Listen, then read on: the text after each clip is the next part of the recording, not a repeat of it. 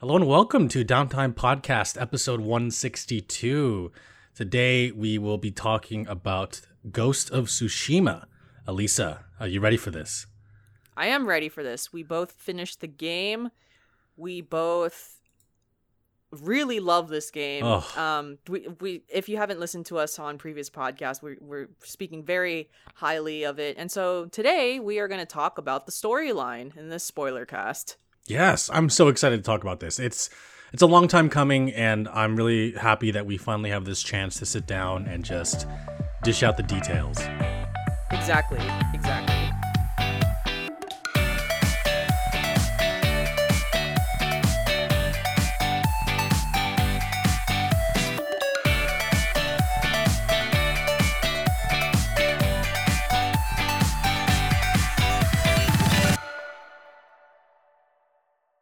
All right.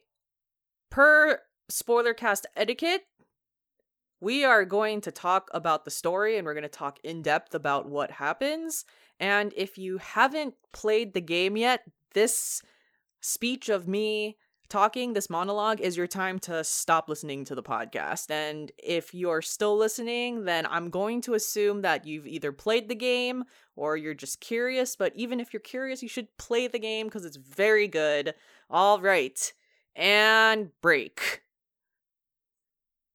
So, I know, Jeremy, when you were talking about how we would do the spoiler cast, you were saying how you don't remember, like, there's like a lot of details that you don't remember of the game because you played it last year compared to me, who I played it pretty much the last 2-3 months. So Yeah. I know that you asked me to help you out in terms of leading this podcast. So what I have here is I have a description of basically every main character of the game, and I have a synopsis of what happens with each character or group of characters, and then we can basically just talk about each one, and then that's how we'll go from there. All right, let's do it.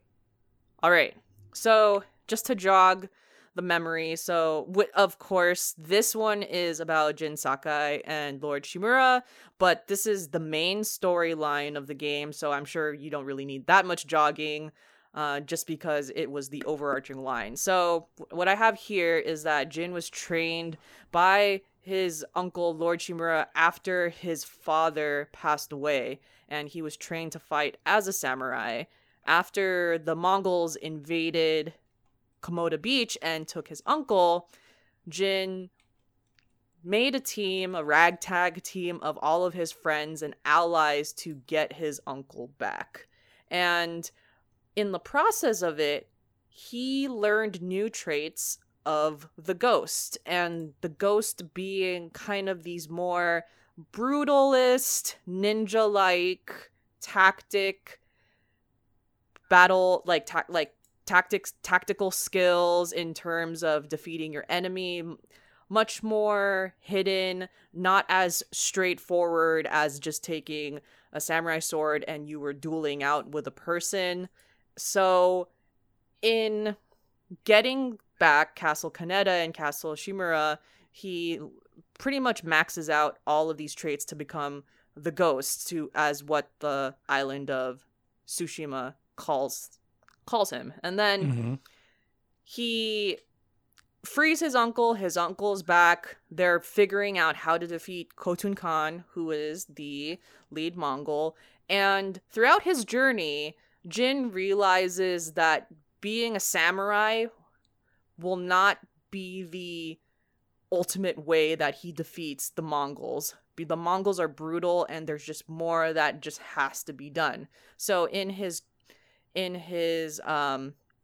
development in becoming a ghost, he learns how to poison people with a flower called Wolfsbane, which his uncle heavily disapproves of, and so he decides, no, there's no way that we can even defeat the Mongols without the Wolfbane. So he does. It backfires on Jin a little bit because Khotun Khan takes the Wolfbane and the supply that Jin poisoned his group with, and he also learns how to make the poison to try and defeat the Japanese people on Tsushima. So pretty much Shimura is like super pissed. He doesn't like this new Jin and the new battle skills that he's adopted for himself, the ghost skills. And so him and Jin and Shimura go on their separate ways in terms of how to defeat the Mongols. And they come back together in Kamagata when they have their final stand against the Khan. And they, of course, defeat the Khan. But what's revealed at the end of the game is that the shogunate and just everyone who is kind of part of this more samurai clan of government pretty much disapprove of everything that Jin's done. So the shogunate orders Shimura to basically kill his nephew with his head. And as the last battle goes, Jin and Shimura is the final battle of the game, the final duel of the game. So cool. And yes. And of course, Jeremy, you can't talk about the final duel of the game without the ending. So right. Just out of curiosity, what ending did you choose? I did both for your game? Actually. You did both? Oh, you played both ways. Yeah. I wanted to see both endings. But the one I chose first was to kill him. That's the one that I chose ultimately. I see. Yeah. And then yeah. Oh, go first. Oh, I was just gonna say, I do like the one where you spare him though, because he just walks away and he's like, like I am the ghost. I forget. He says something really cool, and then he just leaves. And I watched that one on YouTube, and I liked. It was a lot better than I was expecting it to be. I remember watching after watching the ghost ending on YouTube, I was like, fuck, should I have just chosen the ghost? Because this was not the dialogue that I was expecting, and it was much more calmer than than I thought it was going to be. But I still don't regret choosing killing Shimura in the end. Yeah, no, I mean, everyone has their reasons for choosing the one that they did. Mine was because he was so badly like messed up. I was like, all right, well, I feel bad for leaving you alive. I'm gonna finish what I started. But then I kind of had a change of heart, and I wanted to see the other ending. And you know, I like both, but I feel like for me personally, the one where he spares his life is setting things up for a sequel more. And I think that's, if they were to make a sequel, that's what they would bounce the idea off of. I mean, not to say that they can't bounce it off of the fact that Shimura is dead, but I feel like they could make Shimura the main antagonist of the next game, with Jin being a rogue, like kind of like a Batman figure, just running around doing his thing. Yes. But I think it'll be interesting. It'll be really cool to see what happens after this. And again, yeah, I kind of digress a little bit, but I think that both endings have justified reasons. Agreed. The reason why I chose to kill Shimura in the end was it felt so for me, you probably figure I would spare him on a normal basis, but it just seemed in that time and in that moment that Shimura was full-blown. He is a samurai for life, and when you lose the battle as a samurai, then you are properly killed. And at the end of the day, even though Jin didn't want this to happen, he wanted his uncle to kind of see, sure, I'm not a samurai anymore, but what I did was to save our people. Just because it's not the samurai way doesn't mean it's necessarily less wrong. But ultimately, Shimura was a samurai, and I chose to kill him just out of respect. And there was a dialogue in the end that totally, oh god, I was like a mess at the ending, where basically before Jin stabs him in the end, pretty much they both acknowledge that they were each other's father and son that they never had. And then of course, and I was just like, Jesus Christ, don't do this to me, please. I know. And it was very poetic, of course, that the final battle is where you have your very first tutorial of the game, which is when Jin is, I don't know, 14 years old, and Shimura is teaching him how to fight as a samurai. Mm-hmm.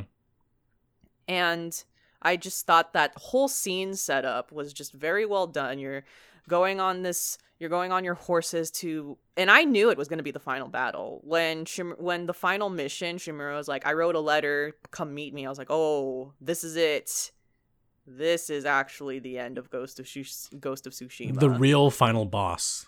The real final boss. And I thought it was very well executed and made me sad. And I think it was fall during that battle too. Mm-hmm. And it of course, like the cinematography, no matter what in this game, no matter what's weather or location you're at, is beautiful. But man, this is just very unfortunate. And you make your final haiku as well in that battle, and I felt very depressed in the end. Oh, and then another reason why I felt like killing him would be the right thing to do, at least for my understanding of the gameplay, is that if Shimura didn't return with Jin's head, then ultimately Shimura is also a rogue. Right, and that's just part of his code. Yeah, and then I was just like, yeah, I'll just spare Shimura the trouble and kill him. But then, like I said, watching the YouTube ending, I was like, oh, it wasn't that bad. But I still don't regret it in the end. Yeah, no, for sure.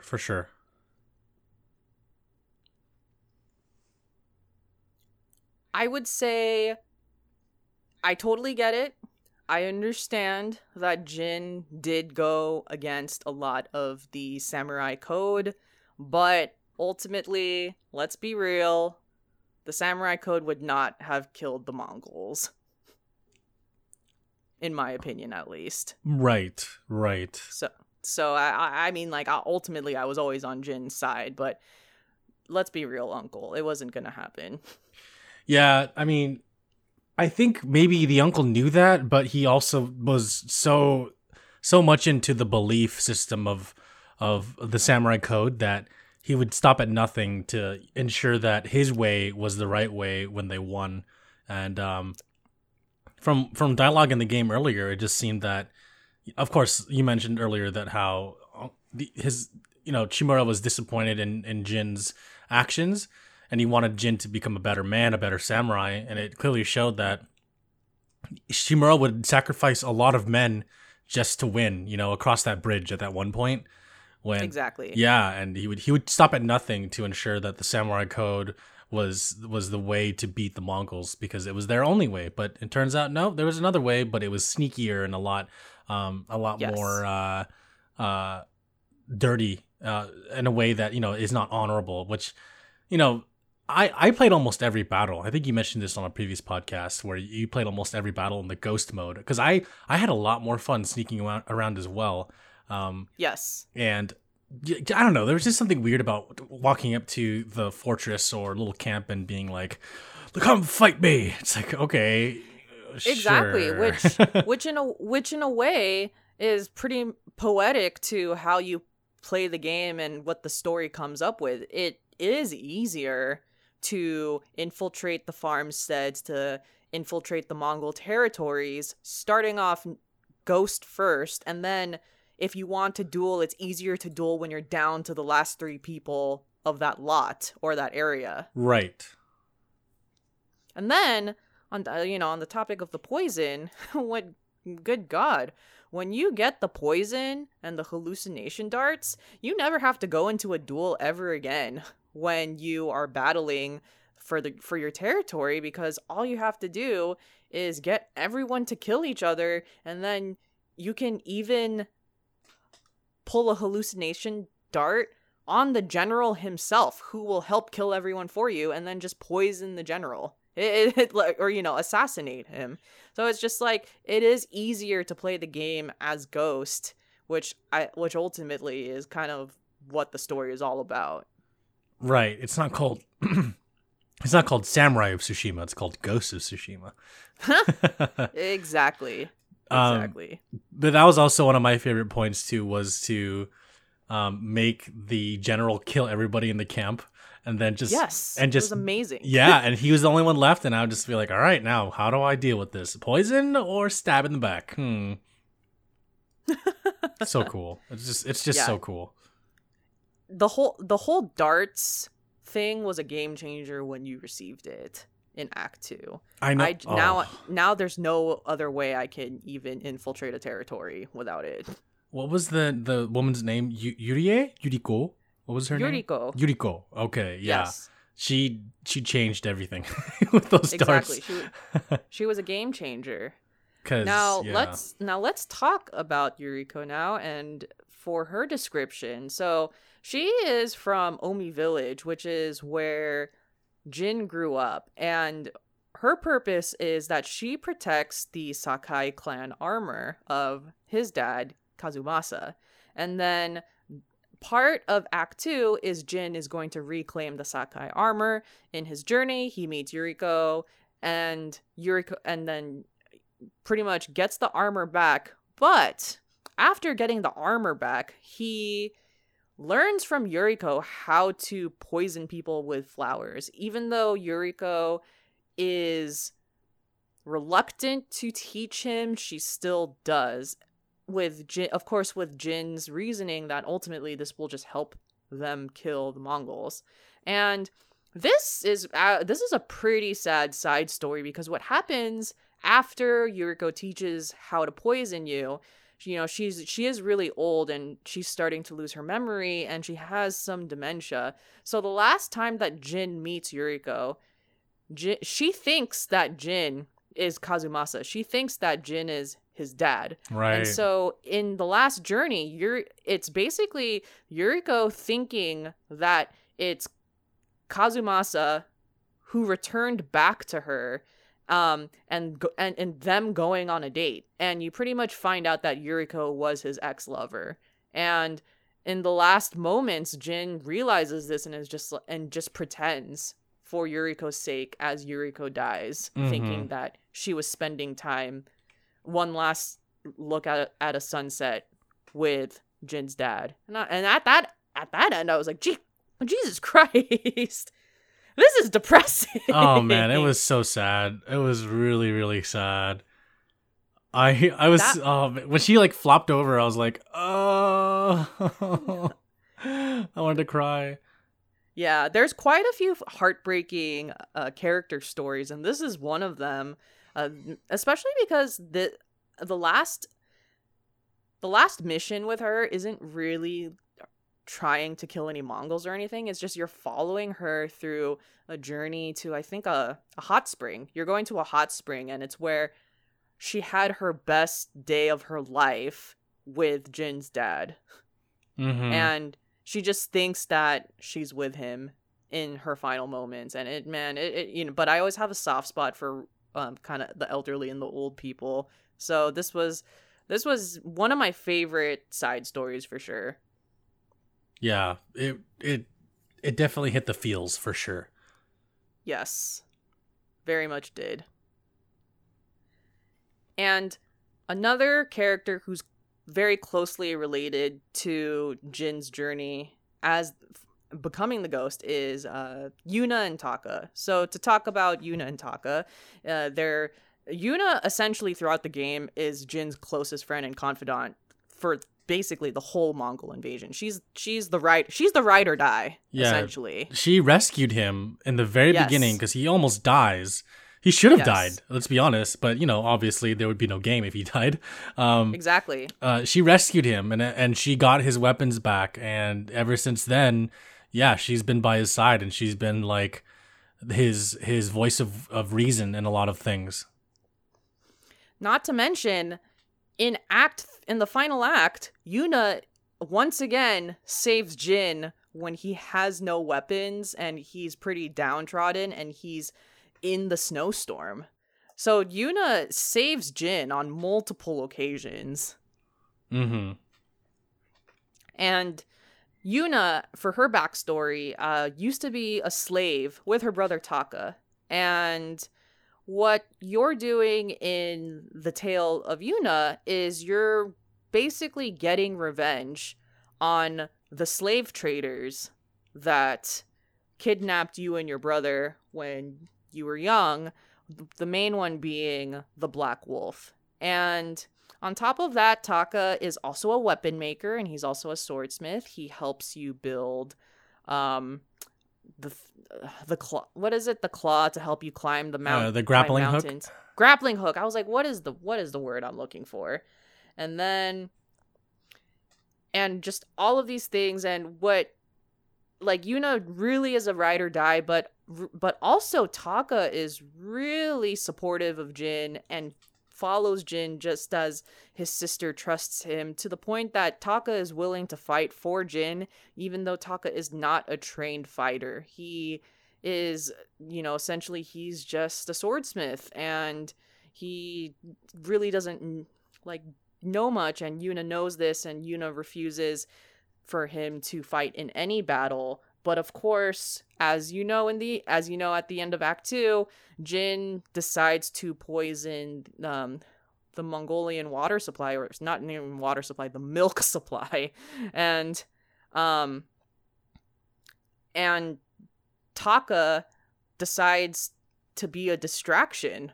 And by being the distraction, the Mongols capture him and he's killed. Yeah. And that was depressing and just really upsetting, because before that, Yuna tells Jin, I'm sorry, but my brother and I were trying to get back to the mainland because we're going to start new lives. And then ultimately, Taka, before going back to the mainland, was just like, I need to do one last thing for Jin, ultimately sacrificing himself. And then Yuna no longer has no reason to go to the mainland, just sticks with Jin, and then helps defeat the Mongols and helps to honor Taka's legacy. And to be completely honest, if I was Yuna, we would not be friends after my brother died. Yeah, exactly. Especially because Taka died indirectly because of Jin. But it really goes to show how much of a ride or die Yuna really was. Right. She was willing to let her brother do what he wanted, even though she wanted to leave with him. Exactly. It was insane. Like, they should have just left, but... I know. They should have left. They were so close. I think going into it, Yuna knew what was going to happen, but at the same time... so too. Yeah, I think at the same time, she had to just accept it. Yeah. I think so too. And pretty much this was her fate. But also she accepts that she has to be one of the defenders of her Tsushima land against the Mongols. Yeah. It's a heavy burden to bear, but I guess setting up for a sequel, right? Yep, setting up for a sequel. Man. Which Yuna would be a great protagonist as well. Yeah, sequel. That's what I'm hoping for. I'm hoping that they choose Yuna. Yeah, that would be great. I would rather have a video game sequel over a TV show. Just saying. Yeah. They're also talking about how they could make a game about Tomoe because she escaped. Yes. And just on the topic of Tomoe and Ishikawa, Ishikawa is a trained archer, and Tomoe was his best pupil and was just on track of being the next greatest archer. But it turns out that throughout their journey, you find out that Tomoe and Ishikawa disagreed on a lot of things, and Ishikawa put a lot of pressure on her, which is one of the factors of why she turned against him and went with the Mongols. Ultimately, in the end, the Mongols betray her, and she goes into hiding for a little bit in Kamagata, and then they go to Umugi Cove. But Tomoe, like you said, Tomoe is about to escape to the mainland, and Ishikawa is about to kill him, but he chooses not to after reading a final letter. Right. which is essentially Tomoe saying like, we didn't get along, but you know, you're still my teacher Yeah. and I learned a lot from you. It was an interesting little side story because you never really saw her. Like you see her a couple times, but then she escapes. But Every time. yeah, every single time, and you don't really talk to her. Like there's a couple like points when she voices some things to you and expresses some things to you, but then other than that, she's just gone.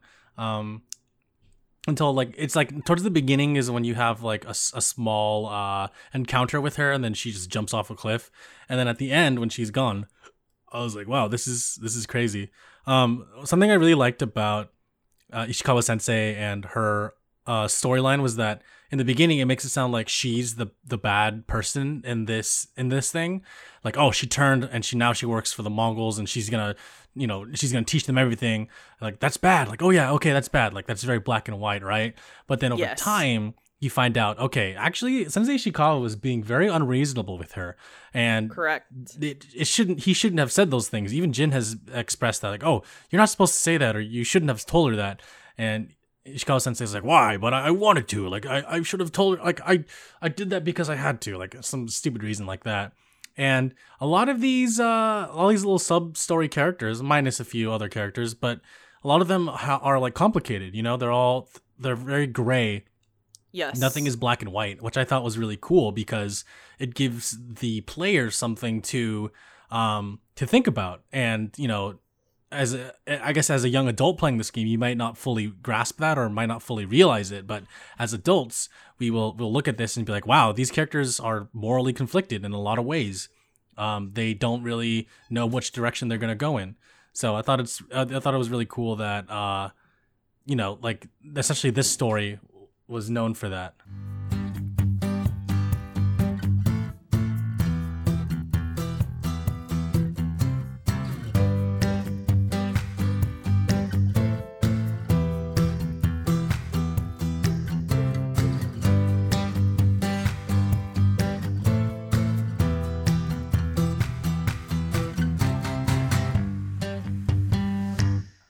Agreed.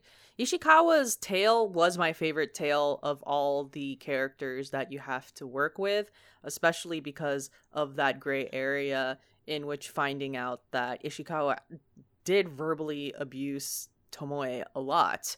And Tomoe as a pupil was really trying hard to work with Ishikawa, but it just eventually was pushed away. And so what I really like is when you finally get to talk to Tomoe in the end. It's in Act 3, in the final act, when she's kind of like she's already been betrayed by the Mongols.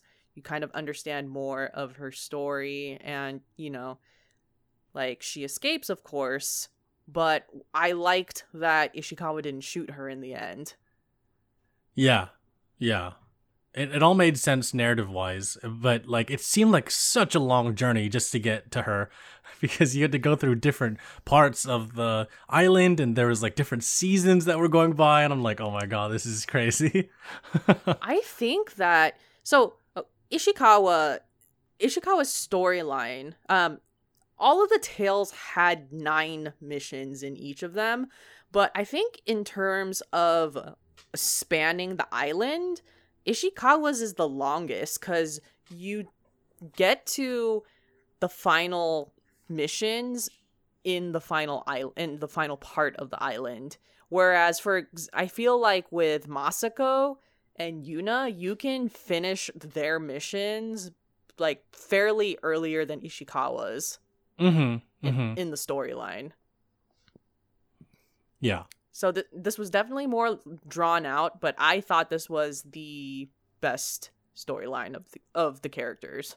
I agree. And personally, I felt like Kenji's was the least, I don't know, yes. the least engaging of all of them. Definitely Kenji's was more comic relief of just kind of being, because he was just more, with Kenji, he was kind of the more lovable, like, sake seller who turns out has been gypping a lot of people. Yeah. And Jin just has to save him in a lot of different situations. But in terms of depth of storyline, Kenji's was much more of comic relief, I think. Agreed. I mean, Kenji was just there to provide some color to this serious tone of a game. Exactly. Now, let's go on to Masako, who is another archer, and she's part of the Adachi clan. And what her storyline is about is she's the only survivor left of her clan. Like, her sons, her brothers, like, everyone she knows is dead. And this whole story is avenging her family and killing everyone and confronting everyone who killed her family members. Mhm. And then there is a monk named Junshin, who we are to assume is one of the main people who conspired to kill all of Masako's family and the Adachi clan. When we corner Junshin, we find out that the real conspirator of all of her family's deaths was her own sister Hana. And you find out that Hana is the older sister who is seeking revenge because while Masako was trained to be a fighter, Hana was sent off to be married to this drunkard and abuser, while Masako eventually became an elite fighter. And the whole time, this was another gray area story because Masako, her whole entire life, thinks that Hana has it all. Like, she's living in this rich estate. She married someone from the war who I think is from the war, who is nice. And she thinks that Hana has the best life, but from Hana's point of view, Masako pretty much sent her away. In fact, I think that Masako even married the person that Hana was supposed to marry at first, but I don't remember Something if that like was that. the case. Yeah. Yeah. And so ultimately, in the end, Hana kills herself, and Masako has a formal burial, like, for her sister and realizes exactly what happened. Yeah. And it also turns out that Masako had feelings for somebody else while she was still married. Yes. There's a lot of things that you find out, where, sure, of course it's really bad that Masako's family was killed and murdered and all of these different things, but throughout her life, she did do a lot of things that ultimately pissed her sister off. Yeah, exactly. So, another example of a gray area story. It was very cool, though. Yeah, now what I like about this storyline as well is this story and Ishikawa's had the most variety in terms of the locations that you're going to. So Masako's, a lot of the stuff takes place on the cliffside and on the beaches, which I thought was cool because otherwise I would have no reason to go to the beaches of Tsushima. Mm-hmm. So I do enjoy the scenery that happened with this storyline. Yeah. And then next we have Norio, and My boy. Norio, yeah, who is, oh my gosh, the super one of my favorites, warrior monk who helped fight against the Mongols with his whole group, and his whole group includes his brother Enjo. Now, what ends up happening is Norio is one of the, if not the only survivor after pulling a Mongol attack, and so he enlists Jin to help him pretty much find all the people in his group, in his monk group, and, just reunite everyone. And essentially what happens is, in finding everyone at these temples, the Mongols end up killing all of his friends, and unfortunately, we find his brother Enjo at a final temple, amputated. And Ugh. Norio, which was just devastating, and Norio and Enjo have their final time together before Norio gives him a mercy kill after finding out Enjo had been tortured this entire time. Norio is pissed and burns down the whole village of where the Mongol general that killed his brother Enjo lived. And what a lot of this storyline has to do with is, as a monk, seemingly you shouldn't be living your life in hatred, but he succumbs to that in the end when he burns down the Mongol village after finding out about his brother and just is not in peace with himself as he expected. Everybody's morally gray. Yes. It's awesome.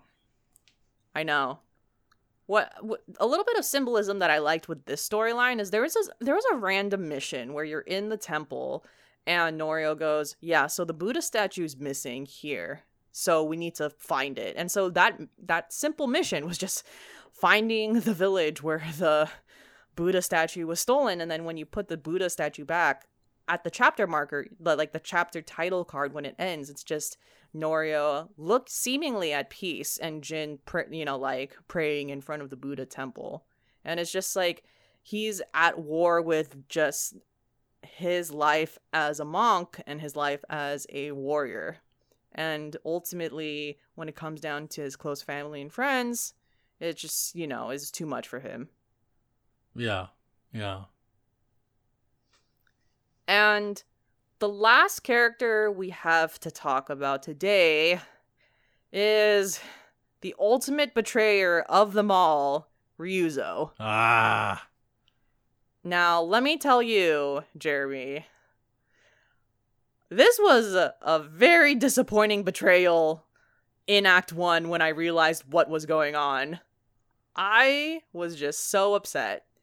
So Ryuzo, childhood friend, but you find out that when the two of them sparred, Jin was always the superior person, and so because Ryuzo just could not be the samurai that Jin was, that's why he became a Ronin, and then now he has his own Ronin group called the Straw Hats. Now, what ends up happening is the Straw Hats are super hungry, all of these things, so Ryuzo sides with the Mongols, and Ryuzo tries to kill Jin, and all of these different things, and but you find out throughout the story that even though Ryuzo is siding with the Mongols and Cartoon Khan is basically saying, okay, you need to kill Jin now, Ryuzo has been stalling his death as much as he possibly can. So he is on the side with the Mongols, but he is not immediately carrying out the act of killing Jin. Of course, until the beginning of the final act. Or, not beginning, but the end of Act 2, where Jin and Ryuzo have one final duel after the poisoning, and Jin kills Ryuzo. Mm-hmm. Now, what upsets me about this is when I met with the Straw Hats, I was so gung-ho into the Straw Hats. I was like, dude, the Straw Hats are legit. Yup. I love their outfits. Yep. They literally have the best outfit of the game. Yup. They have these cool hats and their masks are awesome. And I was just like, oh, this is so cool. I can't wait to dress up as a Ronin. And this is just good. And by the way, I was a Ronin at least 80% of the time in my gameplay. Same. Yeah. Oh my God. The sneaking power. Exactly. The sneaking power in the grass and just not being detected is just crucial for invading any territory. And I was just like, yes. So I'm here for the Ronin life. And then at the end of Act 1, I was like, are you kidding me? And they all betray me. Yeah. And they didn't show up. Ugh. And a little, I get it. There was jealousy there the whole time. Ryuzo, this is one of those situations too, just like Uncle Shimura, where Ryuzo accuses Jin of basically you abandoned the samurai code. But it's just what else is Jin supposed to do? He's literally about to lose. Yeah. But that was a kind of that was a very tragic ending. They didn't really have when Jin kills him, there's no real I cherished our time as a friend, or, you know, like any kind of honorable saying. Basically, Ryuzo was just calling Jin out for becoming a ghost, and then he dies. Yeah. But that was definitely like, that was a plot twist, all right. And, you know, in the wild, meaning like when you're just like riding through Tsushima, Straw Hats are very difficult to kill. Oh my god. I actively avoided them whenever I would see them from like a distance away. Yeah. If you can't get your duel, like, not your duel, meaning if you can't get your quick kill with any Straw Hats in the wild and just like string three duel deaths in a row, there's no point in trying to fight the Straw Hats. You should just run away at that point. Yeah, they're pretty hard.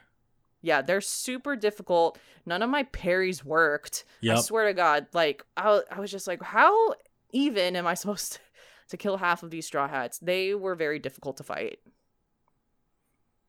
Yeah. Like, I tried to use a variety of different stances on them, and none of them seemed to work. I even Never. even the non-sword ones, I was like, I'll see if this happens. No, they'd always like kick my ass, and I'm like, why? Yes, exactly. Always kicks your ass. The seemingly stone stance, which is supposed to work for sword fighters, just doesn't work. It just doesn't matter on Straw Hats. Mm-hmm. But I agree. There came a point where I gave up on the Straw Hats, and I would just never try to fight them unless I had to. Yeah, whenever they would spot me, I would just be on my horse, just riding away. Like, no, go away. Yep. Like, peace. Speaking of horse, what did you name your first horse? And it's sad because they die. I grew so attached to my first horse. Yeah, it was, when that final journey, when your horse dies in Act 2, was just I was so heartbroken. I was Same. like, Sora, no! Okay, oh man, yeah, wow. I was like, are you kidding me? And then on top of that, like, in half of Act 3, you're just on a fucking random horse. I'm like, you're not Sora. Please, get away from me.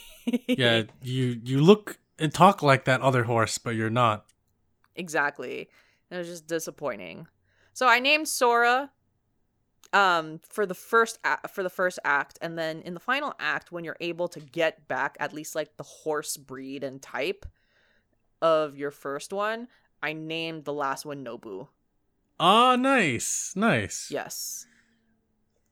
Yeah. The first one I got was Nobu, which means truth in Japanese, which is awesome. Yes. And then the second one, I grew so attached to Nobu. Oh man, I loved Nobu so much. I was like, Nobu, come here. I was like, this is so cool. And when Nobu died, I was so sad, and I was so angry. I was like, oh no, I can't believe they're gonna do me dirty like that. And then when I got my new horse, I named it Kage, which means shadow. Nice. Yeah. It was a reflection of my teen angst. No, I'm playing it. It's because, like, you know, I was like, okay, this is definitely the end game, and I want to name my horse something that was something that was like reminiscent of how I felt. Appropriate to the time you're at with the game. Exactly. Yes. And I felt like there was a large shadow hanging over me, and I was just so sad. So I named him Kage, and I was like, this is perfect. And it's going to be a black horse. Makes sense. Adding to the ghost, mythos. Very nice. Yeah. I have the deluxe version of the game, which comes with a different type of horse, but it has a really cool saddle. So I stuck with the deluxe version of the horse the whole time, which was like a dark brown. Nice. That's awesome. Yes. I like the saddle. It was blue. It was pretty cool. Dope. And then, in terms of just kind of my outfit, like I said, I was a Ronin majority of the time. But then when I wasn't a Ronin, I would use the Sakai clan armor just because I thought that, like, kind of the scale type of armor looked really cool. I from the trader, I actually got the white version of the Sakai clan armor. So in every major battle, so what I would do is I'm basically a Ronin, but in any major storyline battle, including like the last mission of both Act 2 and Act 3, I went to this white Sakai clan armor, and then I forgot the type of katana and katana that I had, but it was like this super rainbowish, like scaly type texture and fabric. Yeah. And so it's like my armor was white, but all of my weapons were colorful. Yeah, that's so sick. I don't remember the name of the dye, but I remember seeing it and I was like, yes. Yeah. So that's the aesthetic I went with for Jin. Yeah, no, that's awesome. I also dabbled with the colors. When I found out you can dye things black and white, I made all of my ghost stuff like deep black if it wasn't already Nice. black, and I was basically playing the role of Batman. And then when I was not doing that, I like to wear white and have, Yes. appropriately colored matching swords. But then, every now and then I'd bust out like a sword with a sheath that had an animal theme or print, and then, just mess around with that. Because like the game gives you so many different like options and colors and stuff. Especially if you like do all the haikus, then you have all the different colors, like headbands.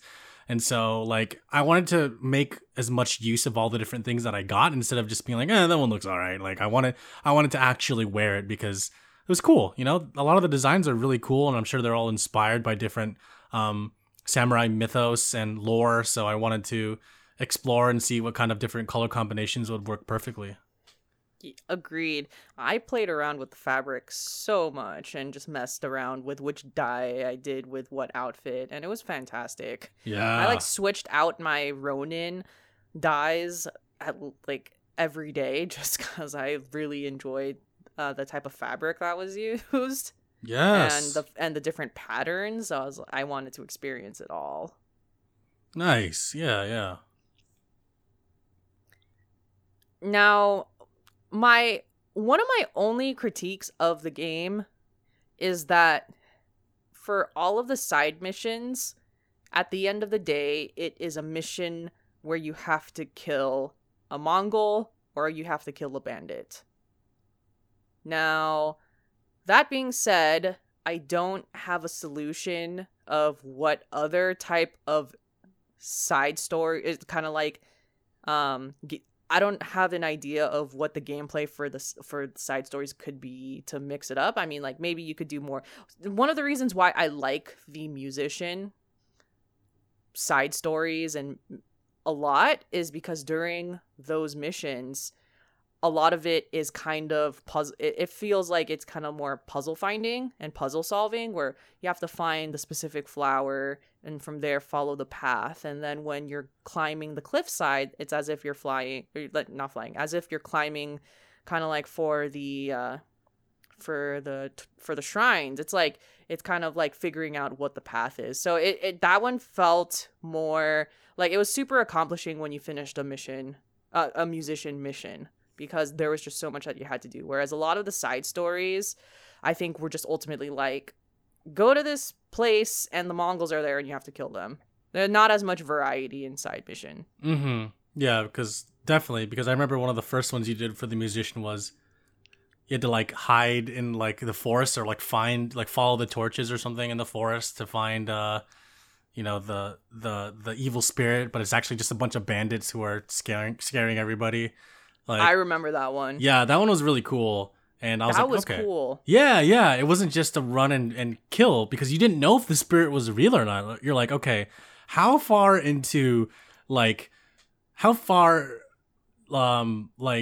mystically is this game gonna go? And you're like, actually, okay, there aren't really spirits. It's just a bunch of bandits. That's kind of fun. Yeah. And what I liked about that whole scene was the forest that you're in is pretty foggy, and it was at night and there were a lot of fireflies. So it really added to the mysticism of what the storyline could possibly be for that mission. Mm-hmm. There was a similar musician story that actually I feel like there's like two stories that kind of like are in the realm of mysticism. So there's that one, and then there's another one where you have to it's kind of, I think it is actually the same concept where you're basically finding like this path of there's a bunch of Mongols and like innocent Japanese people being killed, and you have to figure out, like, you have to follow the incense of, like, who's killing what, and then it ultimately leads to this Firefly area once again. So it's kind of like same concept. And I really liked those missions because it felt like I was hunting for something. Yeah. So much more challenging to figure out. Yeah, I agree. Overall, I very much enjoyed this game a lot. It was totally worth my time. Like I said, I'm still on this journey to eventually, hopefully, platinum it by the end of the year. We'll see what happens. But I just think this game is wonderful. I agree. This is a very easy game to platinum. It took me just a couple hours to platinum it once I finished all the regular stuff I was doing. Yes.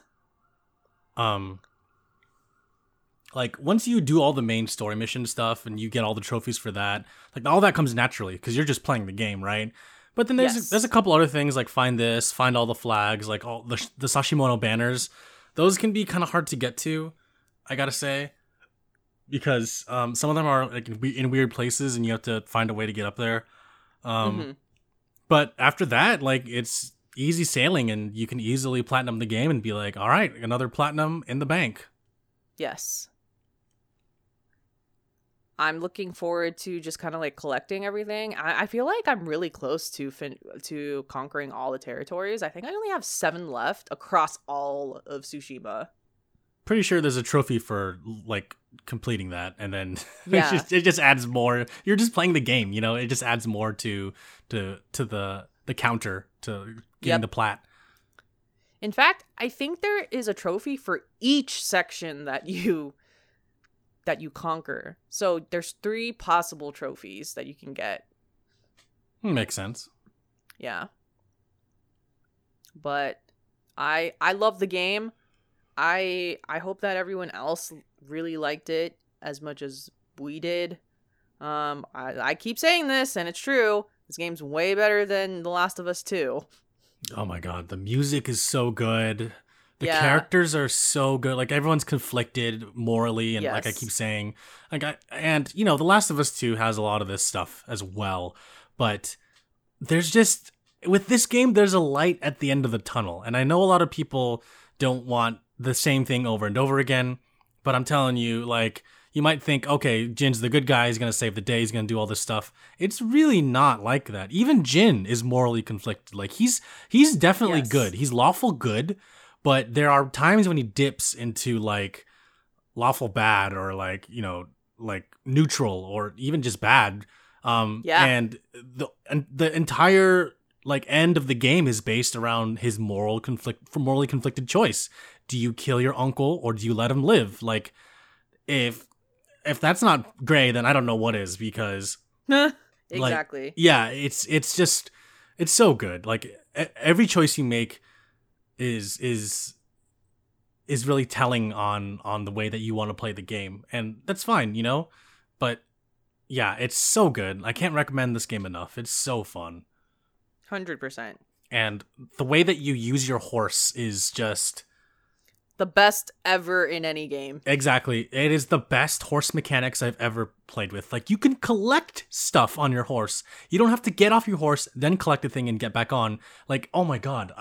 I was so annoyed with Breath of the Wild when I had to get off my horse and do stuff. Like, come on, let me stay on my horse. Come on. Like, I was spoiled by the Ghost of Tsushima horse mechanics. So I hope other developers look at this and be like, all right, this is how we do horses, because man, it's just so good. It was so like refreshing to see that. Incredibly streamlined. And what I like about the battle system is that I feel like I'm working towards something. So the battle system is, in my opinion, one of the hardest battle systems to get into. But once you figure it out, I felt super accomplished. Mm-hmm. When I figured out the flow of switching stances, when I figured out the flow of pulling ghost moves, all of these things, it was just very satisfying in the end. and I'm going into the final mission, and I'm not gonna lie, I went into the final mission being like, oh yeah, I totally got this. Like, I'm ready to go. So it's very fulfilling figuring out the battle system of Ghost of Tsushima. Yeah, exactly. And not gonna lie, I died a few times on the final boss because it was pretty tough. Yeah. I died a few times with Shimura, but with Khotun Khan, I was able to get that in one try, but I also owe it to my flaming arrows that helped save the day. Yeah, so. Same. Khotun Khan was so easy, but Shimura, oh my god, he was so hard. I know.